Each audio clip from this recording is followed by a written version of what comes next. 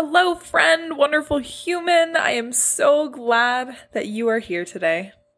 I am fired up about today's episode, and I'm so fired up about it because I am going to teach you something. I'm going to share something with you that has helped me so drastically in creating the life that I want, and it's something that I've used with clients, and it's helped them so much to create the life that they desire. And so this activity is just so powerful, and I know that it's going to help you today too. So I'm excited. About 2-ish years ago, I was reading a book called The Law of Attraction, which if you listened to an episode a couple weeks ago, it is not the same Law of Attraction book that I was reading a couple weeks ago. Same name, different book. But I was reading a book called The Law of Attraction by Michael Lozier, and he talked about this activity that he did with his clients. And he walks you through it in the book, and when I did it, it was so insanely powerful and eye-opening for me because it showed me intentions that I didn't even know that I had, desires that I didn't even know I wanted.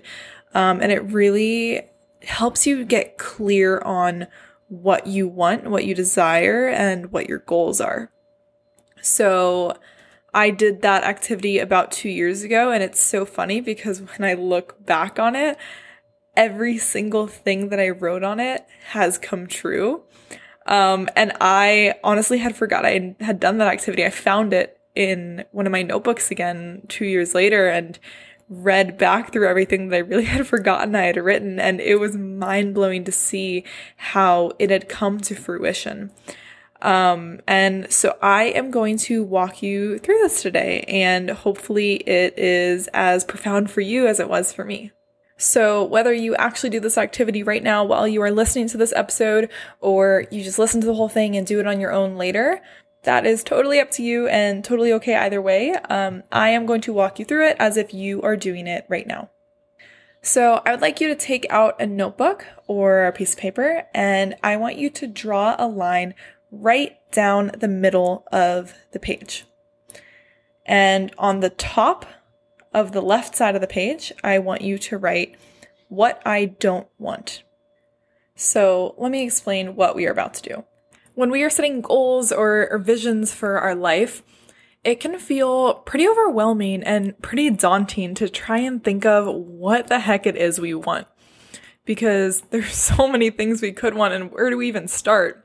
But it is pretty damn easy to come up with a very quick list of all the things that you definitely do not want. And so we are going to start there. So at the top of this paper, I want you to decide which area of your life are you going to focus on, whether it's your relationship or your career or your parenting, whatever it is. Decide what this page is going to be dedicated to. And now you are going to go into your left column, and without thinking too hard, I want you to just word vomit every single thing it is that you do not want in that area of your life. And I want you to get specific. So if you're doing this for a relationship, maybe you write, I don't want my partner to invalidate my emotions when I try to share them with him or her. Or I don't want a partner that makes me feel like my dreams are too big. Or get even more specific on that one. Let's say you have a dream of owning a farm one day. Let's say you're really passionate about owning a farm. You could write, I don't want a partner who doesn't get excited about owning a farm. So you get what I'm saying. Whatever area it is that you are writing about, write down all of the things that don't make you feel good in that area. What brings you negative emotion? What brings you feelings of dissatisfaction? So I'm going to get a little vulnerable with you guys. I'm going to share with you some of the things that I wrote down in my left side column 2 years ago to maybe get your juices flowing a little bit. So I did this activity for all the different areas of my life. And so the ones that I share will be from all different areas. I wrote, I don't want to waste lots of time on my phone or doing other useless tasks that make me feel unproductive or unworthy. I wrote, I don't want to half-ass my workouts every day out of laziness, and not be able to feel proud of the work that I put in. I said, I don't want to feel unconfident and anxious in social situations. I said, I don't want a job that traps me to working specific hours or in a specific location. I said, I don't want to feel disconnected when my partner doesn't get excited about doing the same activities that I get excited about. And I put, I don't want to feel like I have to stifle my dreaming and goal setting around my partner to make them feel comfortable. So that's just a couple of mine. I want you to go write all of yours down. I want you to have at minimum 10 of these for every category that you approach. And when you are finished, I want you to now move on to the right side of the page. And what we are going to write on the top of the right column is, so what do I want? So we have written what I don't want. So now it's, so if I don't want that, then what do I want?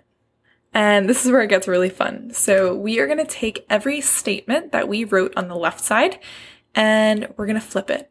If I don't want this, then what specific thing do I want? If I don't want XYZ in my career, then what is the opposite of that? So to give you the example of the flip sides of mine, I had said that I don't want to waste time on my phone. I don't want to be doing useless activities.